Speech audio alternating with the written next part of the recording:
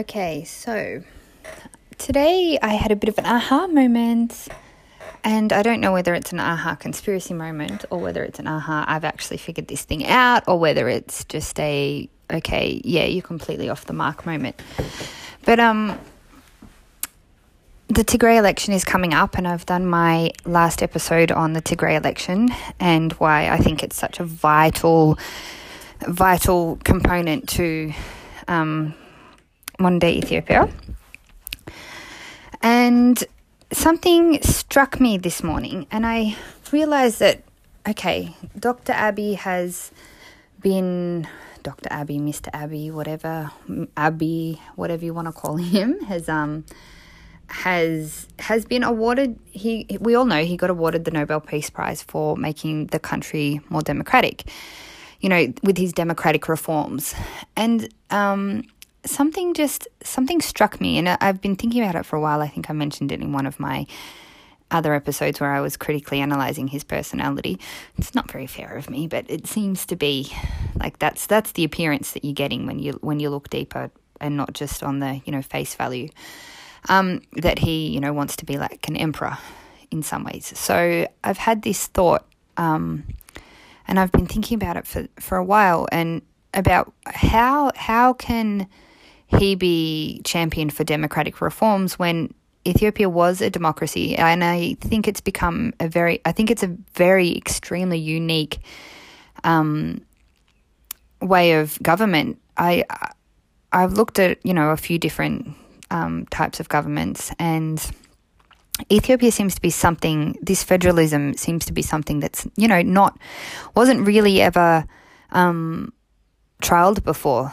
So someone was telling me that the Greeks weren't known for their knowledge, but they were known for their thought. So the ancient Greeks, the philosophers of old, the first real thinkers, they were known for how they thought, how they challenged what they were thinking. So they would collect knowledge from all around the world, and then they were known for challenging it. And it appears to me that that's what Meles did. Like, he collected all of this knowledge from all of these different government systems, and then he challenged it and said, okay, I'm going to create, like in a really creative way, pulled together all of the pieces of different systems that seem to work, and is using that. So it appears like, from what I can see, look, many Ethiopians will have already figured this out, because they speak and understand Tigrinya, Amharic, Oromia, all of the 88 languages, which I don't. So excuse me, I'm just discussing from my own knowledge that I can collect through the English sphere, and that includes on the ground people in Ethiopia, but I can only get to my points as the knowledge comes through. So anyway, I was thinking about it today. Meles has kind of in some ways created a Westminster system, because you've got a president and a prime minister, an upper house and a lower house, and that is what Australia and New Zealand are modelled on. Canada is modelled on, which it's all to do. It's not to do with who's in power. It's the fact that you have three legs to the table. So if two of them fall over, one picks up. It's meant to be a more even system where the Queen doesn't really enact or do anything. They're just a figurehead if the democratic ways of voting in the Senate and etc. are overthrown. That's the difference between them and a republic. So a republic is just basically the House of I think it's the House of Representatives and the Senate. The most modern day example of a republic that I'm always thinking about is America. I don't know about any European republics. And the ancient Rome. So the American Republic was based on the ancient Rome structure, which was just basically the president. Even though you've got the Senate and I think we have the Senate and the House of Representatives in our Australian Westminster system. Again, I'm not saying that that's where I live. I'm just saying, as my voice is Australian, you can guess that that's where I'm from. Anyway, so they both allow the voices of the public to come through the House of Representatives and then get represented in the Senate. So that's how we acknowledge that we're a democracy, because the public vote in the House of Representatives, and they vote. I don't know if I think we vote for a state senator. I'm not sure. Or we a senate. I think we vote for we vote for the parliament. We don't vote for the actual people. I'm not an expert on all of this, but in America, they vote for the person and then they vote for the president on top of it. So they don't just vote for the ruling parties, they vote for the president himself. Now that president has overall power if they want to. They can bypass the Senate. I know in the Westminster system they can't necessarily bypass the Senate. If the Prime Minister is advocating too much power for himself, we have the third leg of our system. So we've got the Senate, the House of Representatives and the Senate, we've got the Prime Minister, and then we've got the third salt shaker, as someone explained it to me. So we've got to say we're at a dining table, we've got salt and pepper, House of Representatives salt, pepper is the Prime Minister, and then we've got the sugar bowl. And the sugar bowl is the Governor General or the representative of the Queen. And that means that for something to drastically change in our constitution or in our ideology, it has to go through all three. All three have to agree to it. So if one is pushing it and one is declaring that they've got more power, they want more power than the other legs, the other two, it evens out. It's something miraculous about the Westminster system. And then you've got the difference between that and the republics of America, for example, is that the president is that third sugar bowl, and that third sugar bowl can trump. Sorry. It was funny before there was actually a person called Trump in charge. Can overrule and say, I'm just ignoring those two. And this is going to go my way, which is very dangerous, because it can lead very quickly into a emperor-like state, and a emperor-like state can lead then very quickly into a dictatorship, and from a dictatorship into a communist state, or a fascist state, I guess. There's not really much difference. A nationalist state, if that's what fascism means, I really don't even understand it. I think it's an overused term, but anyway, that's just maybe because I don't understand it. So, with all of that aside, I had to get to my point where I think I've had this aha moment. It's often discussed that the American Democrats are not necessarily democratic. Republic, yes, but not. They want a republic. But not necessarily a democratic republic. If you look at the history of the Democratic Party, it was much more of an authoritarian kind of rule. Putting in the Jim Crow laws, like everything was more and more government in businesses and stuff, which leads to government having more control. So it is often, the Democrats are often referred to as undercover communists. And this isn't an opinion piece on whether I think communism works or whatever, but I think that they're starting to get exposed and, pushing back, and that's fine. If that's America's issue, they need to deal with that. But the thing that clicked with me today is the Democratic Party of America were very, very supportive of Mr. Abbey. I'll never get it right, because I have too many different influences telling me how I should address him. Anyway, they were very, very supportive of him, as is the EU, and whoever is in the Nobel Peace Prize committee. And whether, like I said, this is going to sound like a conspiracy or not, but in my little ding, ding, ding moment, I realized he's not being championed for bringing on democratic reforms, as in democratic reforms that we have in the Westminster system, because that's already how Ethiopia is set up. It seems to be a combination of socialism, a combination of Westminster system, a combination of nationalism, or the federalism Melis's idea seemed to be something so unique that we just haven't seen. So it allowed for the federal government to, have a power over infrastructure and schooling, but each state to be autonomous.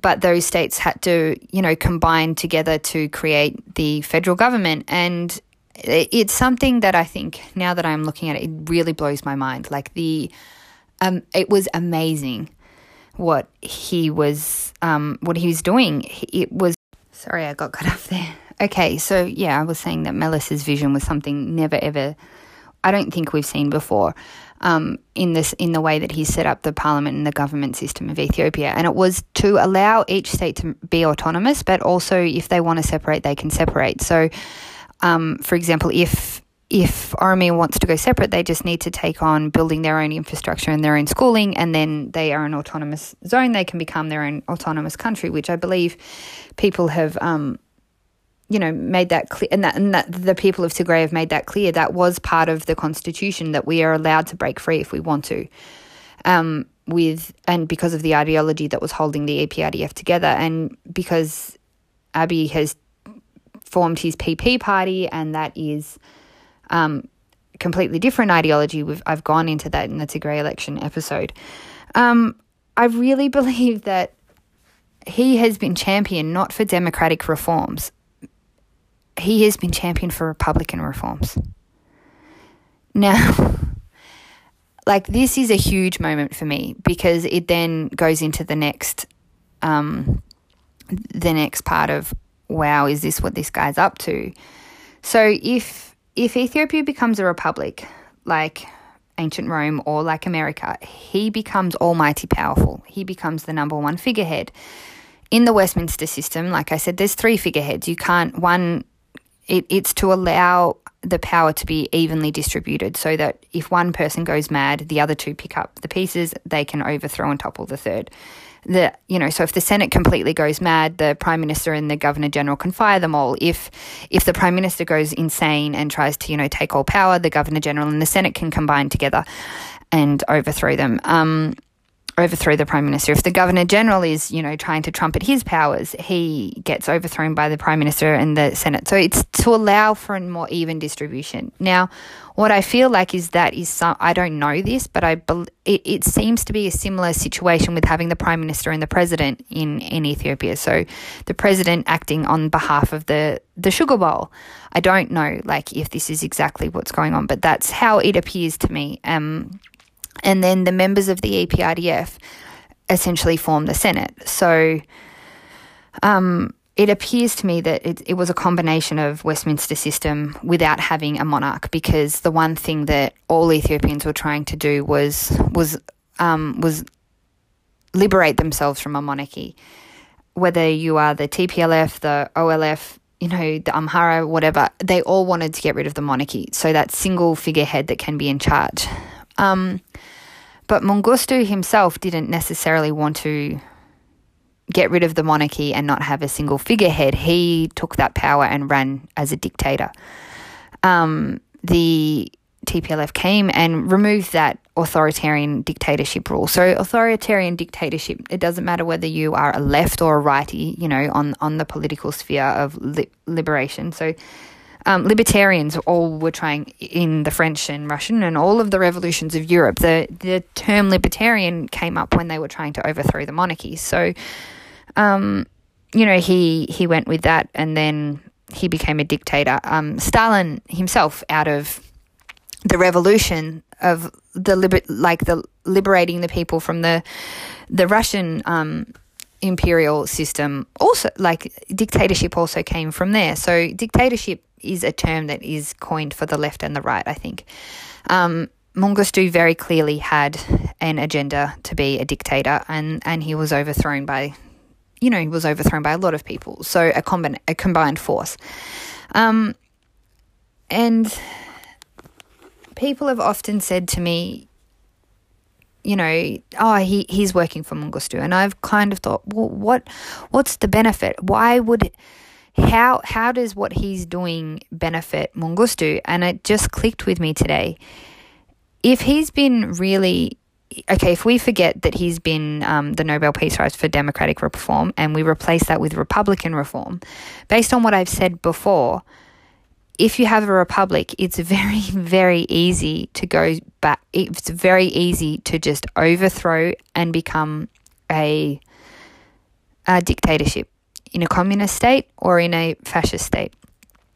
I think it's just phenomenal that I've just had this moment. Like I can be completely wrong, and I might be completely wrong, and I'm sure there are a lot of people out there that will just be like, you are a moron.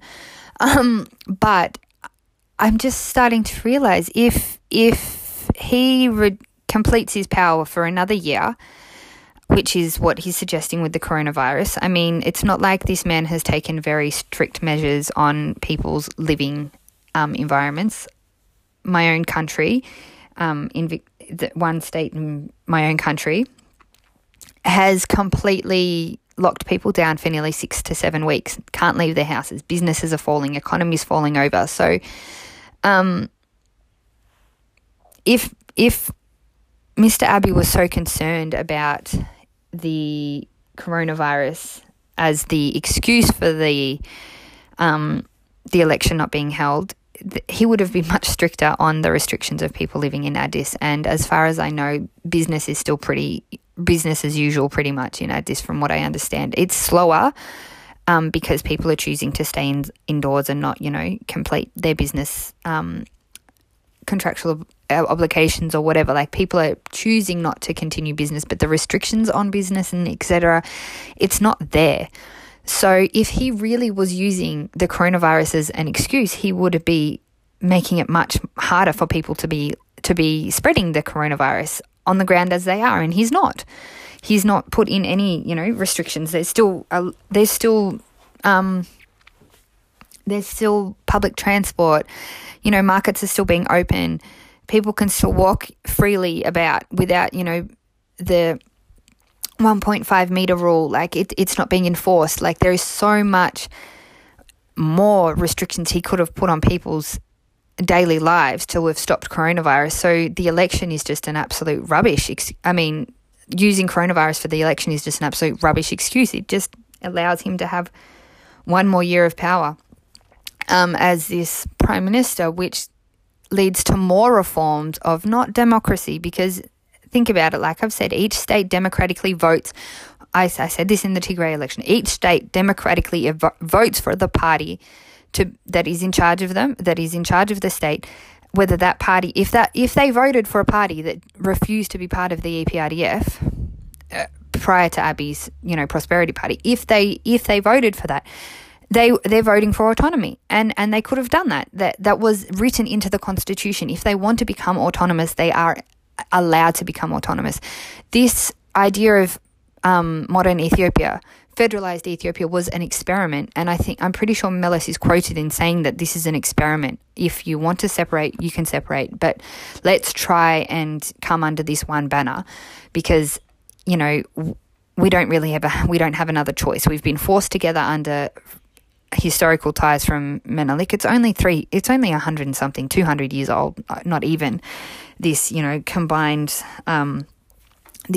country of Ethiopia. So it's just fascinating. I think my aha moment summed up is Mr. Abiy has been incorrectly coined for bringing democratic reforms. He's actually bringing Republican reforms. The Republican reforms allow for a very quick slide into dictatorship. And now this is where the twist gets, where I've been trying to make all the pieces come together. Cut off again. COVID, it's so much fun being at home. Anyway, my aha moment was, people have often said he's working for the Amhara elite. I've mentioned before, I believe, that the Amhara elite are no longer necessarily within Ethiopia for the last 20, 30 years. They've been operating outside of Ethiopia in the diaspora, in America in particular, and not really contributing necessarily to the country, but a lot of very, very vocal on bringing diaspora support and propaganda to the situation in Ethiopia, because the Amhara elite, if you want to call them Amhara elite, I don't believe that term either. I still use the term Shuan elite. I think I've made it up myself, because the term Amhara is also quite modern because of Menelik, and I will discuss that after I've finished watching some amazing YouTube clips with some incredible historians. Anyway, so this elite group who were Mengistu's followers, I don't even know what we can call them. I'm just going to use the word Shuan because Shua was the region where the whole modern Ethiopia sprung from. Anyway, they are Mengistu's followers. Mengistu was not just a socialist and didn't just believe in socialism like Meles did. Meles started off as a Marxist socialist, but I believe kind of tapered down his beliefs as he created this new, incredibly new environment of Ethiopia, federalized Ethiopia. I think he dropped a bit of the socialism and came up with this new ideology and this new way of looking at things. So, however, Mengistu himself just ran off into Zimbabwe with his ideas and has been housed and sitting there for the last 30 years and, had quite free access to the diaspora. I apparently say diaspora wrong. I like the way I say it. I think it's diaspora, but I like diaspora. I don't know why. So please, just laugh at my English. Anyway, just because he's not in the country doesn't necessarily mean he hasn't been active in disrupting the country, especially the followers of his that have also left Ethiopia. So I've been trying to figure out how can he be working for Mengistu, because I just have this gut feeling that this guy is working for Mengistu. Like, how? And it clicked with me today. If he is pushing Republican reforms, which can lead to a dictatorship, that can then very quickly slide into communism, full-blown Stalinism, Chairman Mao systems, which is where Mengistu was at. And it's kind of gut-wrenching, but like genius at the same time. If this is what's happening, like it's absolute genius. Abiy, as I've discussed, I believe is a narcissist, and I don't necessarily blame him for that. I think he was born with a lost identity, and his mum tried to, as all good mothers try to do, like encourage their children to have an identity. However, she gave him the identity of the next emperor of Ethiopia in her grand visions, which he's declared. And I think so he's the best person to be put up to change this country into a republic, because a republic means can turn into dictatorship. Dictatorship can turn into communism, can also turn into back to imperialism, or, having a single monastical leader. I wouldn't be surprised if you start saying that he's the son of Solomon. He's one of the forefathers of the Solomonic dynasty, like with no evidence. But okay, cool. If that's how you're going to get people to follow you, then go for it. I don't know if that's what he said or if that's where he's going, but it seems to be like the very common denominator of emperors in Ethiopia. They just claim Solomonic dynasty and then that's it. They claim ownership. You can't deny that, and you can't refuse it because you can't prove it, and you just can't prove it. So, they say that's what it is. Menelik did it, Haile Selassie did it. Anyway, it's just phenomenal. How does Mengistu benefit from Abiy being in power? And that's my theory. He benefits because if you go republic, you go dictatorship. If you go dictatorship, dictatorship just means you just re-employ communism, and if you want communism in place, you need a dictator. And whether Abiy stays in that role, he's the best person to believe that he could become the almighty leader of Ethiopia, emperor. He already believes that that's what he's going to do. Whether he gets toppled over and and killed because he's looking at him from an imperial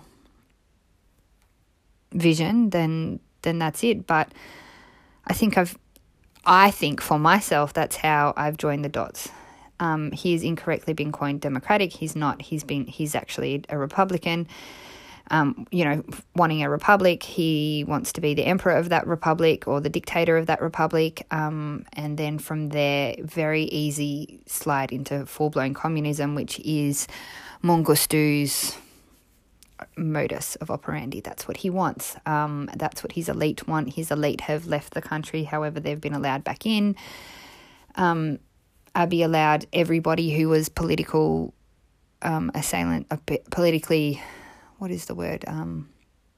ostracized back into the country. He has arrested the people against this vision, Jawhar, but he hasn't arrested any of the Amharans who have come back.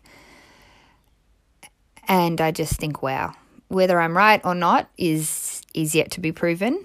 But it shows to me more why the Tigray election is so imperative into the modern political stance of Ethiopia, and why every other state should be jumping on board.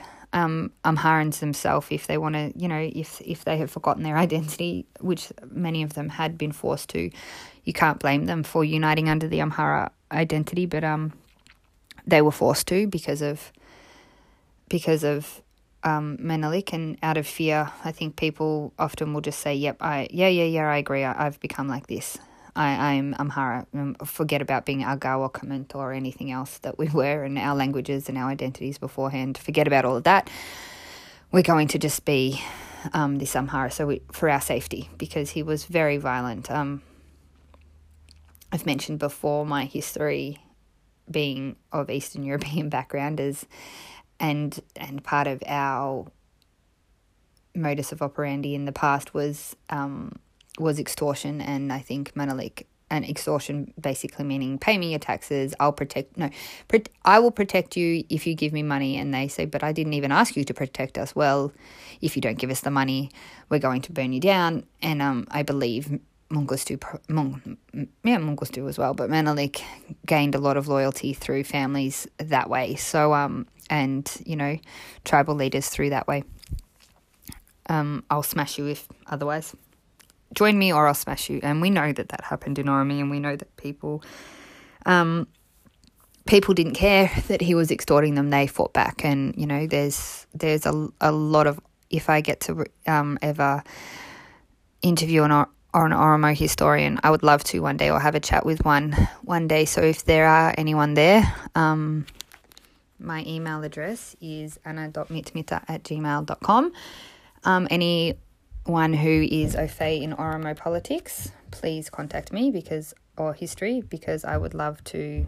So if you are an Oromo historian, I would love to hear your version of history. And that means that I can get a bigger picture of, what was actually going on around Menelik's time, because I've only really read from the perspective of international historians, spoken to some local people, but the Oromo experience is something really, really fascinating to me that I'd like to hear from. But again, that this just shows that I do believe, from what I have read on the Oromo perspective, that there was a lot of extortion going on around the time of Menelik forcing people underneath the Amhara banner, and they just, straight out refused, and, good for them. I'm really, it's incredible. It's an incredible feat that they got to maintain their, Oromo status. In some areas, sure, they weren't successful, but in the vast majority they were. So, okay, how does this tie into what I'm saying? Okay, well, yeah, it ties into, if we are looking at Mengistu's kind of communist state coming back, it's a denial of religion, it's a denial of identity, it's a denial of sovereignty, identity sovereignty, it's identity politics. Number one, basically drop your identity, become confused about who you are, and the only person that you worship is the state. Forget about God, forget about everything else, just worship the state. The state is the king, the state is the God, the state is everything. Abiy has the mentality of wanting to be a ruler, of, being sent by God, so he fits the bill perfectly for a dictator. And he fits, and by denying the people the choice to vote him out for one more year because of COVID, again, highlights to me that he's really trying to, this dictatorship, this Republican system, dictatorship system, communism system, and that's how I feel like the Amhara elite, Shuan elite, are supporting him. They supported him to get in from outside of the country. They recognised his capabilities of being a tyrant if he wants to be, based on his narcissistic belief that he is the next emperor of Ethiopia. And that's a really quick slide into raising the red flag. Wow. I don't know if anybody else feels like this is a big aha moment, but for me, this is like a pretty big political aha moment. I think we're watching history, communism really coming into the world at the moment anyway, and I think Ethiopia is going to be one of the forefront runners of that if this guy isn't stopped. I think that he's been supported by the Democrats of America, who I believe also want to employ this communist state, because with communism comes, it's like an imperialism. Like I said, dictators are like kings, and the state is your god. Whereas in the Westminster system, the Queen works for the people, not the people work for the Queen. It's imperialism in a different fashion. So we might have to have another whole liberation revolution moment in the next 300 years if this comes out and this is the way we're going. Who knows? I mean, a lot of COVID conspiracy theorists will agree because they say that's what's happening, and I don't know. I'm not into all of those, so I don't cover off all of those bases. I love Ethiopia and that's it. Well, I think it's clear to say that I love Melis's Ethiopia, not Abiy's. Anyway, I hope you're all staying safe and well, and I hope that one day I do hear from an Oromo historian. I'd love to hear your history. Thanks a lot. Peace. Bye. Okay, so I just did a little bit more research. I'm not, as I say all the time, I'm not an expert on all of these things, so there are so many things that I could get pulled up on. But the main thing that I wanted to pull myself up on is I kept saying we're a republic. What I meant is that Mr. Abiy is trying to set up a presidential republic over what they currently have, which is a parliamentary republic. It appears that there's not many countries in the world that have a parliamentary republic. Just Ethiopia. India has it as well. I can't see on the map everywhere else. But it is a very different system to the presidential republic, which is what I am suggesting he is trying to enforce and change. So instead of becoming a democratic republic, which they currently are, and a parliamentary democratic republic, I believe Mr. Abiy is trying to enforce a presidential republic, which is a quick decline into a dictatorship. That's that. Okay. See you later. Bye.